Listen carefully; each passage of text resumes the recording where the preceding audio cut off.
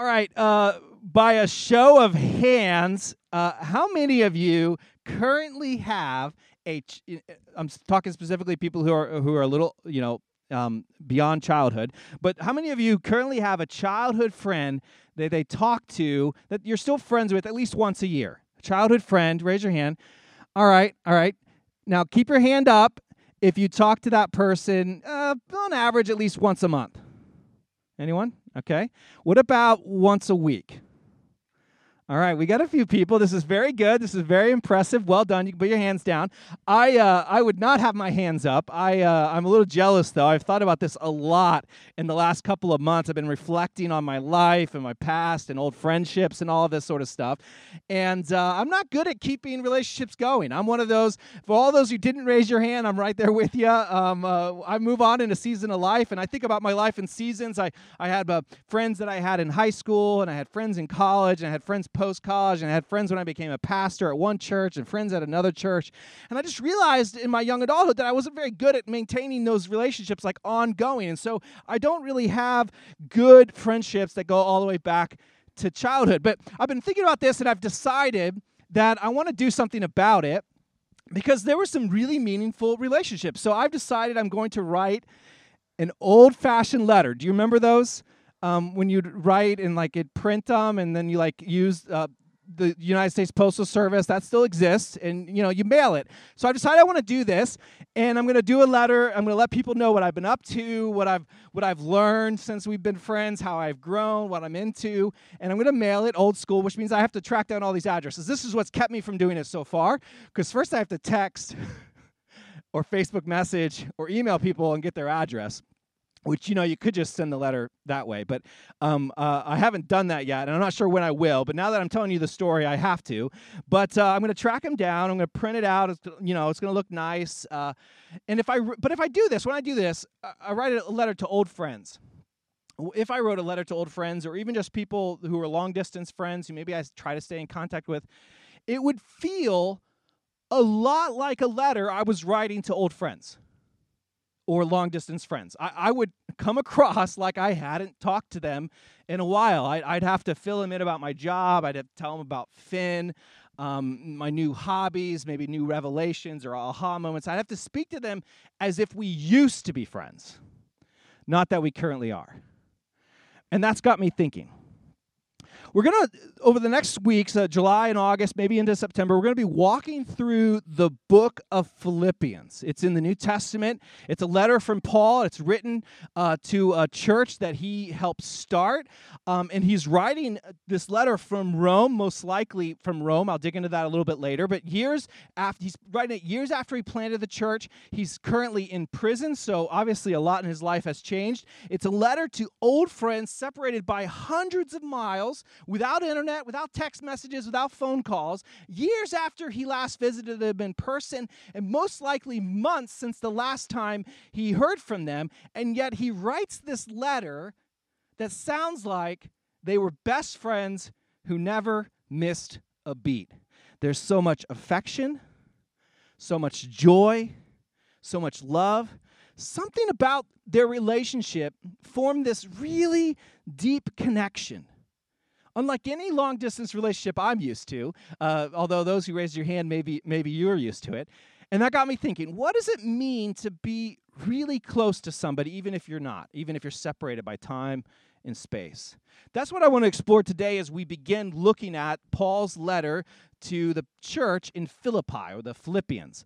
Now, this is mostly a sermon for those who didn't raise their hands. So for those who did, you might get something out of this. I hope you do.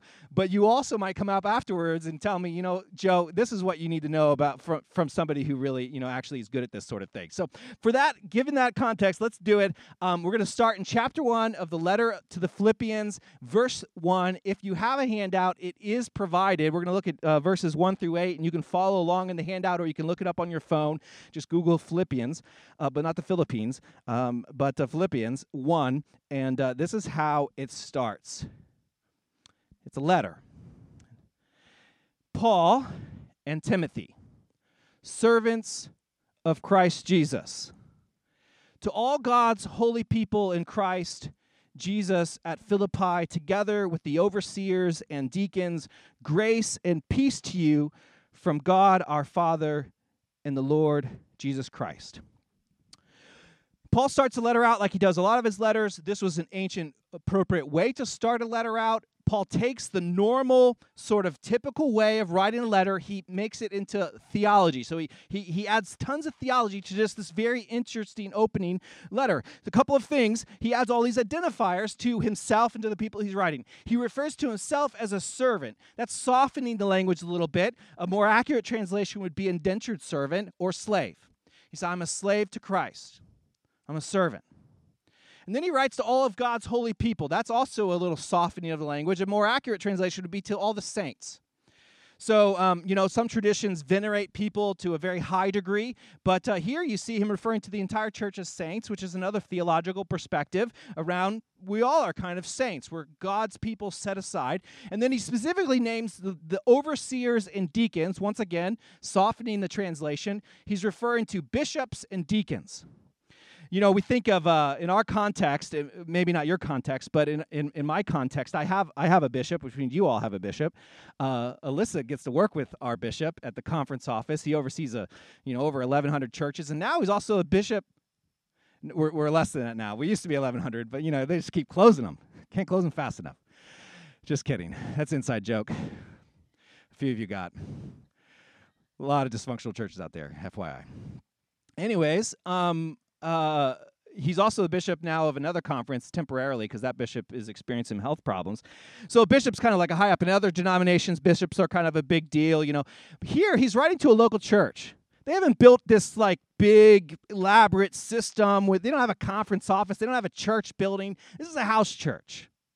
This is just a group of small people in this big city trying to follow after Jesus. And the people who are leading this house church are referred to as bishops and deacons. And so what you have here is a small group. And so maybe another translation we should use for our small group leaders is bishops and deacons. That's going to be our new terminology for small group leaders, bishops and deacons. That's essentially what we have here. So just bringing it into context, here's this intimate little community of people and their leaders, and he gives them a greeting, grace and peace. Now, out of this, everything else is out of this deep theology of God's grace. Grace and peace. Now, I'm going to kind of pull back some of the theology and try to get to some of the practical stuff, but you need to understand that my assumption is that we understand that this is coming from a deep theological place, that he's talking about God's grace, and through God's grace, all of these things become practical, become possible. So going on to verse 3, it says this. I'm going to read I'm going to read the rest of the verses 3 through 8, and then we'll talk about it. I thank my God every time I remember you. In all my prayers for all of you, I always pray with joy because of your partnership in the gospel from the first day until now, being confident of this, that he who began a good work in you will carry it on to completion until the day of Christ Jesus. It is right for me to feel this way about all of you, since I have you in my heart, and whether I am in chains or defending and confirming the gospel, all of you share in God's grace with me. God can testify how I long for all of you with the affection of Christ Jesus. Wrapped up in this poetic theological discourse, you can see his deep affection for his friends at Philippi. Specifically, he expresses 5 essential elements, whether for any relationship, whether it be a friendship, whether it be a marriage, your family, whatever. These 5 things are what you're looking for in a great relationship. Here they are: gratitude, joy, confidence, affection, and longing. Now, on the handout, if you want to, you can underline these where they show up in the passage. Verse 3, he says this. He says, I thank my God every time I remember you. Gratitude. He's so thankful for the relationships that he has. It's a sign of a healthy relationship. Verse 4, he says, I always pray with joy. Joy, another sign of a really healthy, great relationship, whether it's friendship, spouse, family, whatever. Verse 6, he says he's being confident of this. He's specifically confident of what God's going to do, but there's a sense of confidence in who they are becoming. He's got hope in there's a confidence in these people. That's verse 6. Verse 7, I have you in my heart. So there's this deep affection. And then verse 8, I long for you. There's this longing, another sign of a really healthy relationship. You miss the people when you're not around them. This is not a surface relationship. It's a deep friendship. Paul's friendship is filled with gratitude, longing, affection, confidence, and joy. So much joy. In fact, joy is one of the themes of this letter. Throughout this letter, forms of the Greek word for joy or rejoice are used 14 times in this letter. And I wonder if those are connected. I wonder if maybe we'd experience more joy in life if we had these kinds of relationships. One thing I can tell you for certain, Paul's circumstances aren't the reason he's happy. He's in prison. Not a very nice prison either.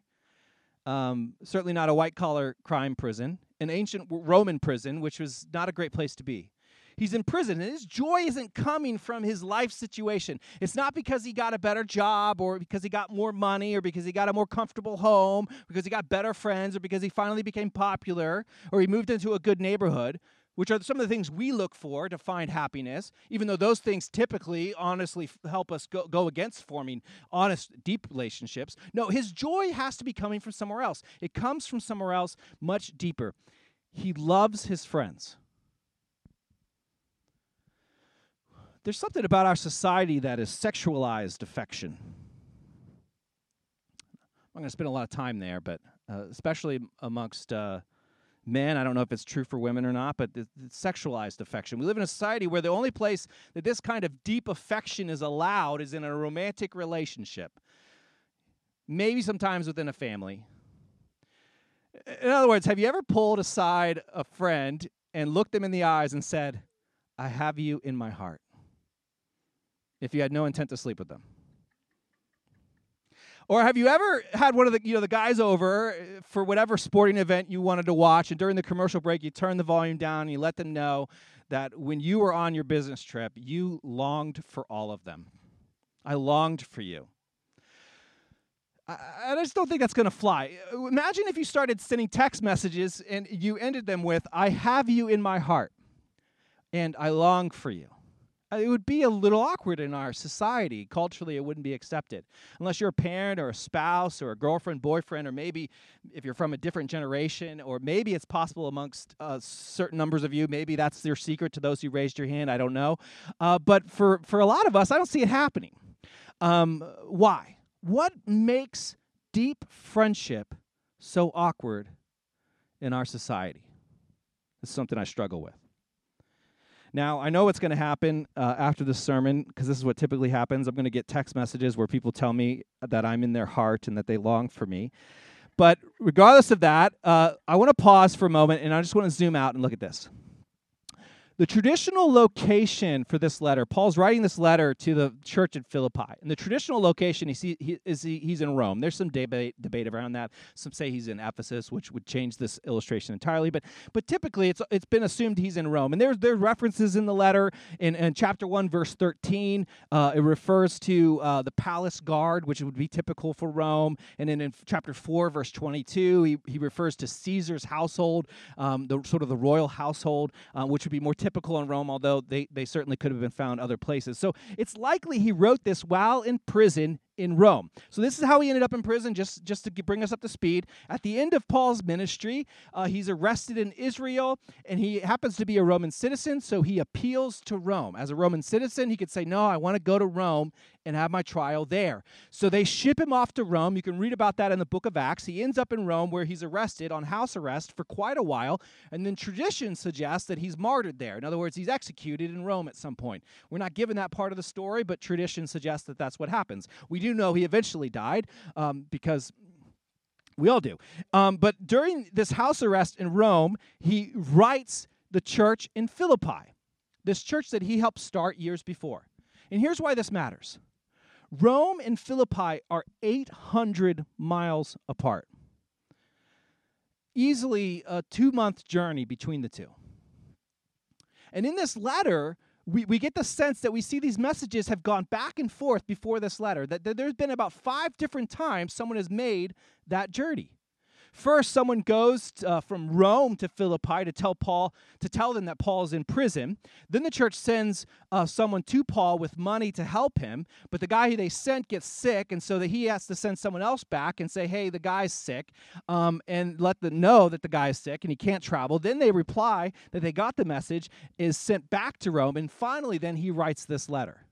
So imagine if you had to wait 2 months and someone had to travel 800 miles just to reply to a text message. Now, some of you are thinking, sounds like some great boundaries. But the question is, would you put in that much effort? The church in Philippi did.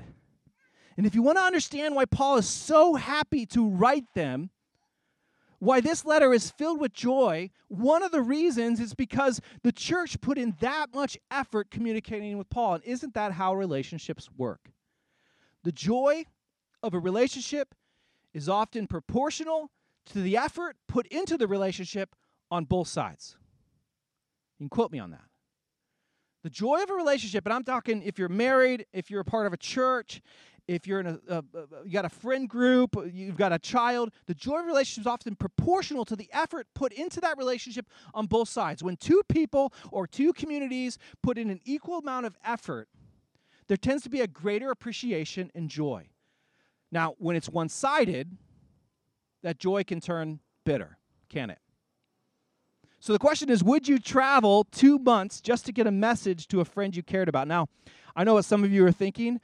You're like, of course I would. I would travel as far as I needed to get in contact with my friend, and you were likely the people who raised your hands at the beginning. For the rest of us, we're thinking, I don't even have time to send a text message to my old friends. I don't know how I would travel 2 months. And for those who resonate with this has never been more relevant in our world. I mean, how many friends have fallen away over the last year and a half, 2 years, because we've been separated by COVID? How many people have we lost contact with, not because they moved away, but because we moved on and we became isolated?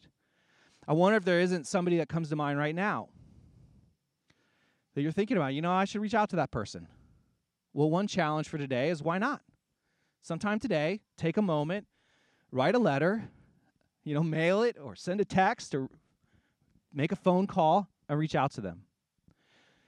It was Paul and the church in Philippi's commitment to keeping that relationship alive that brought so much joy. But it wasn't the only thing going for them. They didn't just travel for months to see how Paul was doing. They also sent a gift to Paul. We find this out at the end of the letter, so we'll get to this at the end of the series, but the church in Philippi sent Paul a gift. Now, something you have to keep in mind is that in the ancient world, prisons weren't like the prisons we have today. They didn't provide room and board. They just provided room. You got locked up. And so you had to provide your own food. You had to rely on the generosity of friends and family to bring you food or to bring you money to buy food when you were locked up. And so Paul needed the generosity of other people in order to survive in this prison house arrest situation. And the church in Philippi sends Paul a gift. Now, in this context that Paul is thinking about when he says this in verse 4 and 5, he says this. He says, I always pray with joy. And he tells you why. Because of your partnership in the gospel from the first day until now. Now, even though he doesn't talk about the gift until the end of the letter, he's kind of giving us a clue, because this word here, partnership, sometimes translated fellowship, partnership is probably a stronger word. It's a Greek word referring to a business partnership. It's a financial term. So what he's saying here is, you've committed financially to our situation, to my situation, to the ministry that I'm engaged in. One of the things that makes this friendship different from just any other friendship is that they share a common spiritual goal. They were like business partners. If the business was in the business of changing the world in the name of Jesus. And I love this view of giving. And I really kind of don't want to think of giving any other way. They didn't just give Paul money out of generosity. Paul viewed it as a partnership, a collaborative nature. Our entire community lives because people are generous. And I want to say that for you who give to support the ministry, I view us as we're all in this together. It's this beautiful partnership. And I don't want to take business partner too far because the church isn't a business. We're going to do things that businesses won't do. But I do like this idea that we're in this together and we're working towards a common goal. We're partners. So first, their relationship had this deep commitment to each other. They were willing to go the distance, literally. Second, they were financially invested in each other. They valued each other's relationship beyond just words. But with all that they had, they were willing to be generous, working towards a common goal together. And third, he had confidence or hope in who they were becoming. He says it like this, verse 6, being confident of this, that he who began a good work in you will carry it on to completion until the day of Christ Jesus. He believed in their future. He believed that they would become the people God had called them to be. Now, you might not realize this, but this kind of hope is essential to a deep relationship. In fact, I would suggest that when this hope goes away, when this confidence in who another person or a group of people are becoming, when it goes away, so does the relationship. In fact, I think it might be the biggest reasons relationships ultimately fall apart. There might have been 1,000 other reasons leading up to that point, but the breaking point for many relationships come when I no longer trust the person you're becoming. I can't get on board. We stop believing that the person can change. We stop believing that the person that they're becoming. Let me explain it like this. First, by saying this, it needs to be said. We already know it, but I'm going to remind us. We are not who we should be. We haven't arrived, friends. We're not done yet, and we aren't perfect. We make mistakes. We mess up. We say the wrong thing. We fail. Now, there's no need to feel bad about that. I'm not saying that to stir up shame. It's okay. We're human, but it's still true. We aren't perfect. The question has never been whether we're perfect. The question is, where are we headed? What direction, to what aim? In other words, it's not who am I? It's who am I becoming? Where am I headed? It's when we lose sight of that we lose hope in a relationship. When we don't like where someone is headed or the fact that they aren't headed anywhere, that we have to give up the relationship. It's why I think sometimes children stop talking to their parents. They no longer can trust the person their parents have become, or they can no longer hope that their parents will be any different. It's why a spouse will file for divorce because they've given up hope on who the other person is becoming. It's why I struggle sometimes to talk to my family members beyond just surface level conversation at times, because I don't agree with the person that they've become or the person that they're interested in becoming, and I don't think they're going to change their mind, and I don't think they're open to growth, and so it's easier just to avoid hard topics, and I can't be the only one. I'm not criticizing that. It's okay. Because too much hurt has happened because people have held on to hope when it wasn't deserved or earned. That's also why people stay in abusive relationships of all kinds. They believe that even though there's no evidence to suggest it, that this person is going to change. That's why people stay in bad, dysfunctional, even abusive churches or religious settings. They hope that enough time they'll change, it'll get better, and it might not. Now, here's my point. Having confidence that someone is going to grow and mature and become the person they're meant to be is one of the reasons Paul felt so much joy and felt so much affection for this church. And he makes it clear in verse 7 that he's justified in feeling this way. He says it like this, verse 7, "It is right for me to feel this way." Oh. Sometimes it wouldn't be okay to feel that way. That's dysfunctional relationships. But here he says it's right, and then he explains why. Here's why it's okay for him to feel this way. I'm confident in who God is making you to be, and we're going to have a beautiful relationship for a long time. Here's why. It is right for me to feel this way about all of you, since I have you in my heart. There's like a deep connection. Whether I am in chains or defending and confirming the gospel, all of you share in God's grace with me. In other words, he can see God's grace at work in their lives, in part because they have loved him even when he was in chains. This is a good way to determine if someone is becoming the kind of person worth having this kind of confidence in. when your life falls apart, how do they respond?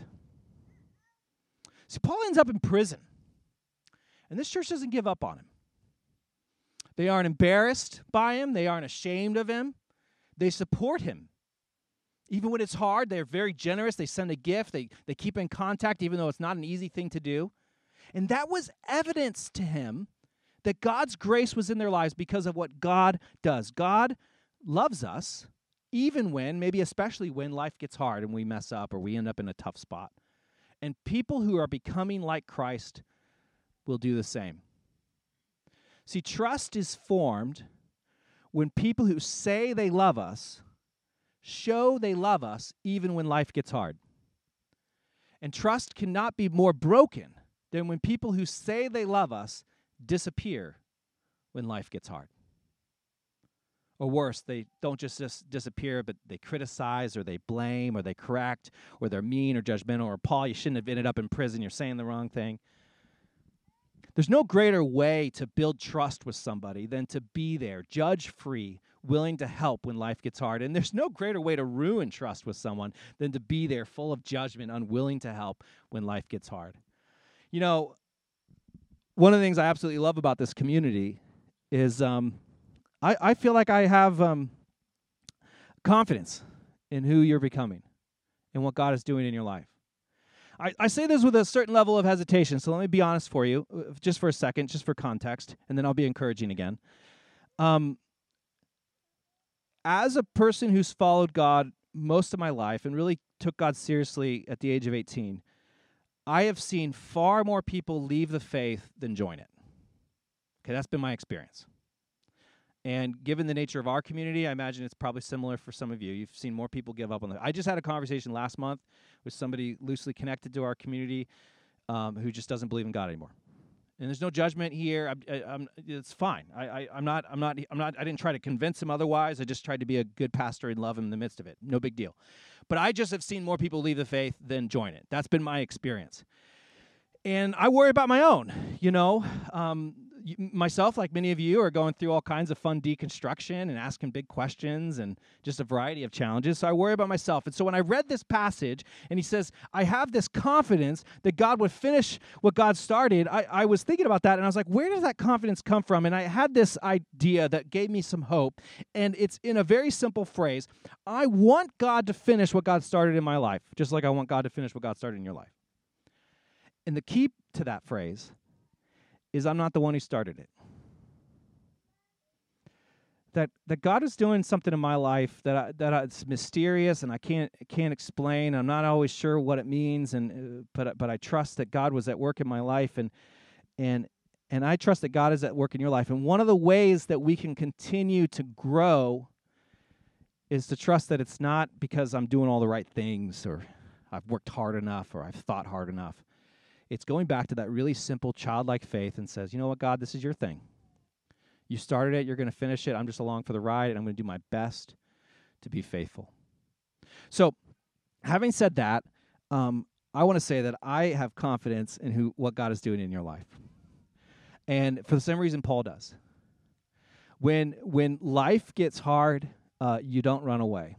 And I can just speak from my own experience, and I don't know if that's been your experience of our community yet or not, and I'll be honest, I'm sure there's people who've been part of our community who've moved on because it wasn't their experience. It's something we talk a lot about in our small group training, what it means to be there when life gets hard. I think it's really important. But for myself and for Alyssa, when life's got hard, the church here has just rallied around.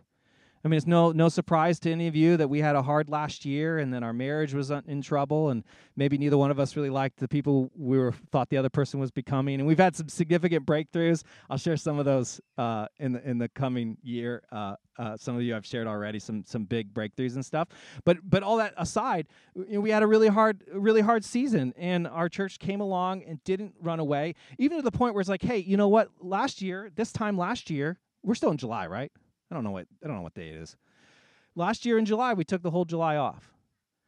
And when I talk to other pastors who work at churches, like that kind of thing doesn't happen. I don't know why, because church people are kind of terrible sometimes, in my humble opinion. But not this church people.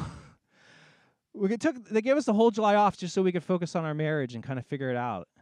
And I think that's just a small example of what it means to show up And if anything, it's been too one-sided. Like the church has cared for us probably more than we've cared for you, and we're working on that. But it's going to take the rest of my life to earn it, to pay it back, and we're here for it. But that's what I think it's about. When you find people who are willing to be there, who are willing to go the 400 miles. It's almost a song, isn't it, Ryan? I will walk. It's 500, isn't it? 1,000. 500. That's basically 400. I don't know why we're not singing that song after worship. I'm just kidding. Don't sing that song. Yeah, that'll get stuck in our heads. It probably already is. My apologies. But they literally will walk 400 miles just to be with Paul. And I can't believe I didn't think of that joke earlier. Man, that was a real missed opportunity. People who are willing to go 400 miles, people who are willing to stay connected, people who are willing to give of themselves, to be generous, and when life gets hard, to not judge and to be there and to be a support. That's the type of community. And when we find that and we learn to trust one another, and I'm not good at this. I'm much better at being a loner. That's part of my personality. But when we find that and we invest in it and we build it, and that's what we're trying to do here, joy is one of the byproducts. So that's my challenge as we continue to try to figure out what it means to be a church during this season as we meet outside and hopefully meet inside someday. As we move towards the fall, let us be that. So that is where we're going to leave it for now. I'm going to read a couple more verses at the end, but we're going to pick up in the book of Philippians again next week right here as we continue to explore Paul's relationship with this really unique church. So with that, let's pray. God, we come before you and give you thanks. We give you thanks for your word, for your example of Paul, and for all of his passion, for all of his heart for the church, and let it be an example for us for the ways in which they love one another. We ask that you would help us be that to one another, that we could be so comfortable and secure in what you're doing in our lives, so we could trust in your grace, that it's not about effort, it's not about necessarily doing it all on our own, but trusting that you're able to work in our midst. And you're able to use us as broken and humble as we are, just as servants. That you'd work in our lives, that we'd know you. In your name we pray. Amen.